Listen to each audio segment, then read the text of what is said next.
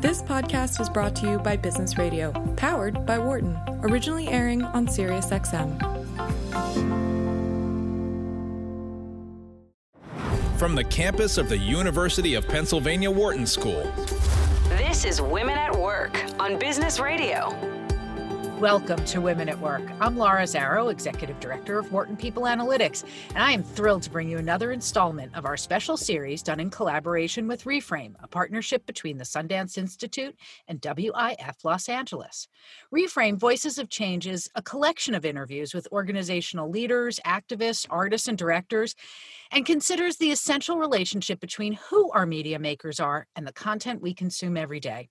We hope you'll join us in celebrating the bravery, creativity, and tenacity of these women, and that it will inspire you to raise up your voice in the process. Our guests today are the dictionary definition of grown-ass women. First, we'll hear from award-winning writer, director, producer, and hip-hop comedian, Radha Blank. If you have questions or you'd like to share your thoughts, we'd love to hear them. So please email us, businessradio@SiriusXM.com, or follow us on Twitter. I'm at Laura Zarrow, and you can get us at SXM Business Radio. Radha Blank is the creative force behind the 40-Year-Old Version, winner of the 2020 U.S. Dramatic Directing Award at Sundance, which premieres on Netflix tomorrow. The film makes her a member of the rare club of hyphenated artists in Hollywood, usually white men, who write, act, direct, and produce. A role model for storytellers and emerging leaders alike, she sat down with us at the Sundance Film Festival in Park City to talk about all of it, starting, of course, with the film itself. The 40-Year-Old Version is a comedy in black and white about a struggling playwright who decides to salvage her voice as an artist by becoming a rapper at age 40.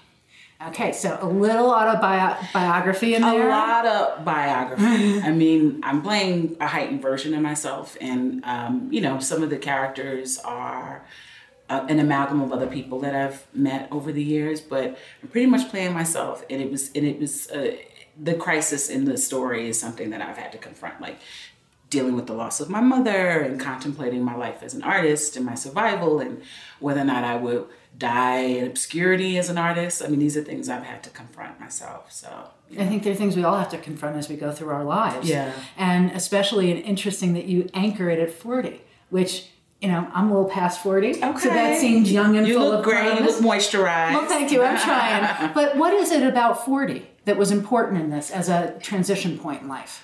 I think 40, there's no turning back from adulthood at that age. 30, you can still kind of be like, I'm young and spicy. And yes, you can be young and spicy at 40, but 40 just to me represents like adulthood. Mm-hmm. There are certain responsibilities in your life now. You generally are not living with 8 other roommates at 40. I mean, you can if you want to. I personally not my choice, right? Yeah. But it also, I think, the idea is that when you turn 40, you've arrived at adulthood, you know who you are, and you know what you want to do, what you want to be. And that was not the case for me.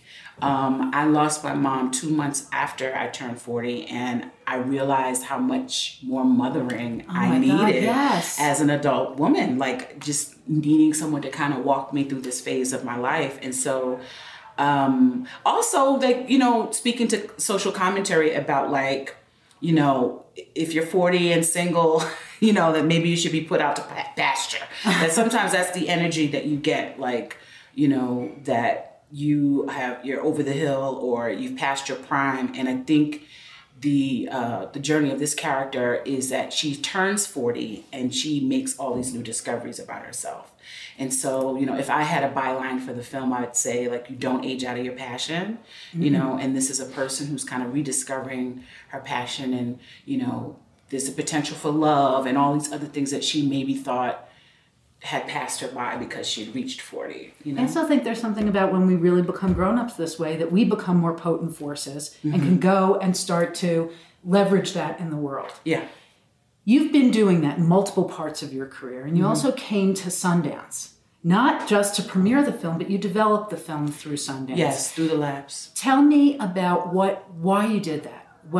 And the combination of how much of it was about being in a place where original filmmaking could be incubated, and how much of it was about finding a place where your voice could be heard, developed, respected, and come out better but not adulterated? Right. It's all of those things. I mean, like, you have to be crazy to get accepted into a lab and decide, oh, I'm not going to go.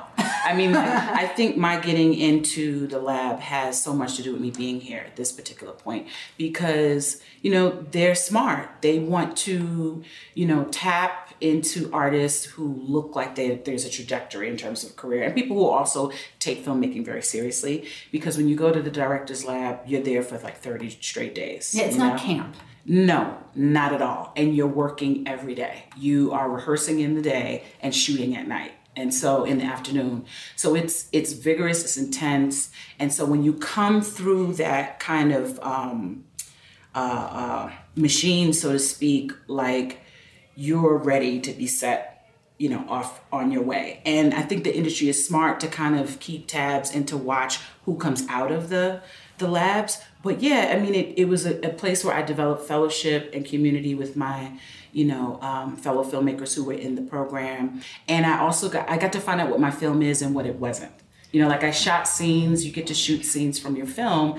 And this one particular scene was shot so well and was so funny, but it wasn't my movie. And I just felt so fortunate to get that lesson, to sit there and go, oh, you know what? We did these things, we utilized these tools, I went for this particular tone, but that's not the movie I want to make. And so it's a real gift to come through, but like, also it's a gift to get that stamp of approval from this institute, you know, that some of the most amazing filmmakers have come out of. So it's been a blessing, you know, to kind of come down that pipeline and then end up here at the festival. So it sounds like it was both a place for you to really do the hard work of finding the focus for the film, but also being able to develop things at a very high level and then get critical feedback. Absolutely. My advisors were just brilliant, like, in being honest. And also, like, it gave me a chance to defend my film too, because, you know, some of these folks have, like, been working in the industry for decades. Also, they're award winning. And one or two of them were like, I don't know if you should shoot this on black and white film. And it really challenged me. Like, I really had to question, like, what I felt my film was. And so it was a great way to incubate the film, but also, again, develop relationships with some of those advisors I keep in touch with. Clark Johnson was one of them, and when I had a rough cut, I made sure to invite him to watch it, and he just gave me wonderful notes that really helped me to kind of shape and fine-tune the movie. Picking up on something you mentioned and even introducing the film, you know, I'm 40, we're adults. And yet, I still call my mom in a time of crisis. You know, when are we in the driver's seat? When do we need support? Right. How did you go from being open to criticism on the receiving end of what was available to you at Sundance to shifting into the leadership role that it takes to take a vision, make it real, and, you know, make this whole movie happen? Yeah. Well, actually, it's interesting. I actually think the best leaders are the people who listen and are open. Like, I remember I used to write for a show called The Get Down, and Baz Luhrmann was, you know, the leader of that ship. And he talks about, you know, one day talking about Romeo and Juliet as he was making the film, there was a young man in his office painting his walls who was like 19 years old or something like that. And, you know, Baz is talking with his colleagues about Shakespeare, and the guy chimes in. Turns out he's a scholar on Shakespeare. And Baz turned around and was like, okay, that's an interesting idea. And I think what that taught me is, like, you're never too experienced or professional to get a note from somebody. And so I didn't feel like I had to compromise my leadership, you know, when receiving notes from these much more decorated and storied filmmakers, you know. I think for me, I've never had a child, and I don't want to at all, you know, insult anyone who's had children, but I feel like I was the mama bear, and this was my cub, and, you know, I had to protect it at all costs, no matter who gave me the note, no matter how many Oscars are sitting on their shelf. I really had to think about my cub and what was best for it. And there were many times when I didn't know what was best, but I knew what wouldn't work for it. So I just tried to remain open and see myself as the defender and protector of the vision. And that's even from myself, to protect it from myself, which, I had doubts, I had fears about being in my own film, and the film would over time tell me what it needed. How did you learn to hear that voice in yourself? How young were you? Did it come over time? Was there a project? Because I think it's a hard thing for any author. Yeah. And it's particularly hard for women. Yeah. And especially if we don't see examples of other role models. So did you have great role models? How'd you get to your voice? I was raised by artists. My mom was a painter. My father was a jazz musician. And it was my mother who planted the seed of storytelling in me very early on. I was about 8 years old, and I had written this story about this Black family who lived on planet Earth, and they were sick of the isms, the racism, the pollution, and the sexism. And so they erect this spaceship and they fly off to a distant planet where there's no other human life, and they're happy and they love it. And then after a while, they just get bored. And so that ship that they had dismantled, they put it back together and they fly back to Earth, because they rather take, the isms than not be in company with other human beings. And I read that to my mom, and she kind of had tears in her eyes. And at first I was like, what? I didn't understand her reaction. And her first thing was, oh my God, you see Black people in the future. That was the first thing that she said. And then the second thing she said is, you're going to be a great writer one day. And I still didn't quite understand what that meant, because I didn't know that people could pursue this professionally. But she planted that seed, and then just different things over the years kind of watered the seed. And, whether it was doing performance, doing stand-up comedy, or even being in a classroom as a teacher, I feel like I was learning this lesson that, I'm a storyteller, and I actually have a way with words. They're effective. They are, there's a way to engage. I was the kind of teacher who would go into the quote unquote at-risk classrooms, and at the end, we're all laughing. The girl who's like, what we doing? Why we doing this? By the end of the class, she's like, you going already? We not doing this again? So I realized that there was something in me that I don't know that it was a skill. Sometimes it felt like I was gifted this ability to communicate. And so it has transformed and manifested in different forms, but I always knew I had this thing, and it was my job to protect it even against myself, if that makes sense. It sounds like you also had something else that I attribute to teachers, a way that you find the love for every student and you find a way to connect with them. Yeah, I feel like I became a better teacher when I actually realized that I'm not there to teach them anything. I'm there to be a mirror so that they can see themselves, and take and become their own leaders. Like, there's a line in the movie where I say, okay, all right, you guys, you're laughing, but it's your project. It'll be whatever you put into it. And that is how I've always approached it. It's like, I don't even like calling myself the teacher. I just say I'm here to kind of lead us in a direction, but it's the direction that you want to go in. In my very early 20s, when I started teaching, I really walked in there thinking I was going to save lives, and I learned very fast that was not my role. But I feel like as I got older, it was my job to be in service of their voice, and that's what I think made me effective. After many years of failing at it, is just to be a vessel so that, or a mirror to reflect their own power in telling stories and telling their own stories, Well, you're clearly carrying the message from your mom that you have the power and that you are telling important stories. But it also sounds like that some of what you also bring to your world as a writer and a director and a producer now. Yeah. How are you seeing, especially in the last few years in Hollywood, since #MeToo, but I want to put that out there as an important moment, but also as visible prong in a wheel of movements that are trying to make a more inclusive Hollywood, tell more inclusive stories. Mm-hmm.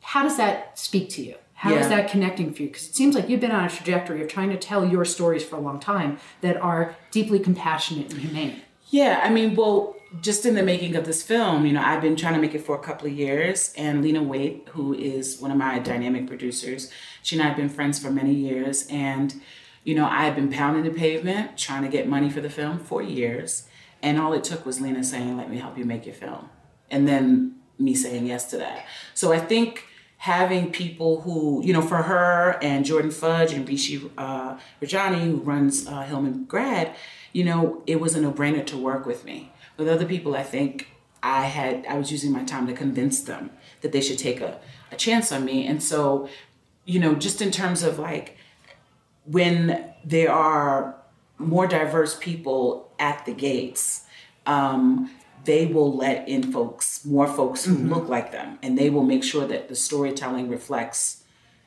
who they are. And so that, I don't know if that's more about inclusion than Me Too, but I feel like, it's just important that we continue to diversify the people at the top, because they ultimately will, help create a voice for those who have been overlooked for so long. And it's not to say that there weren't people who weren't queer or on the margins or of color who, there were plenty of people who wanted to help me make this project. I just think it took a lot more convincing with them. Whereas, these people of color who were queer and on the margins were like, no big deal, let's do it. So I feel like,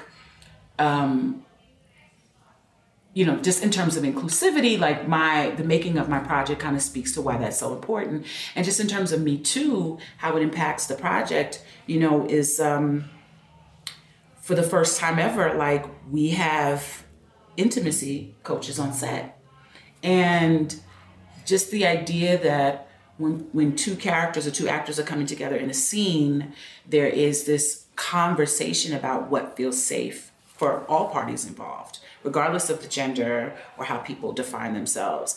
And I really feel like Me Too has helped to create that, so that we can have safer work environments. People feel safe, people feel seen, people feel heard. And, the idea of employing a intimacy coach actually wasn't even for me. It was for one of my male co-stars. I just wanted everyone to feel comfortable. We didn't ultimately use an intimacy coach, but it was part of the conversation, and like, this is just what we do now, and this is what we should do to ensure that there's like a safe environment. Maybe the thing that connects them is that fundamentally it's about how do we create respectful, inclusive spaces. Yes. Where we really connect with each other. Right. And we don't have to be frightened. We don't have to be vulnerable, and we can get right to it. Right. But in ways that honor each other's voices, goals, and boundaries. Right.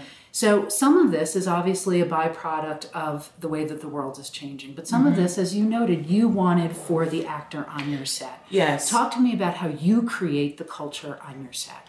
Well, I think it's as simple as who you hire. When I look at my department heads, it's a lot of women.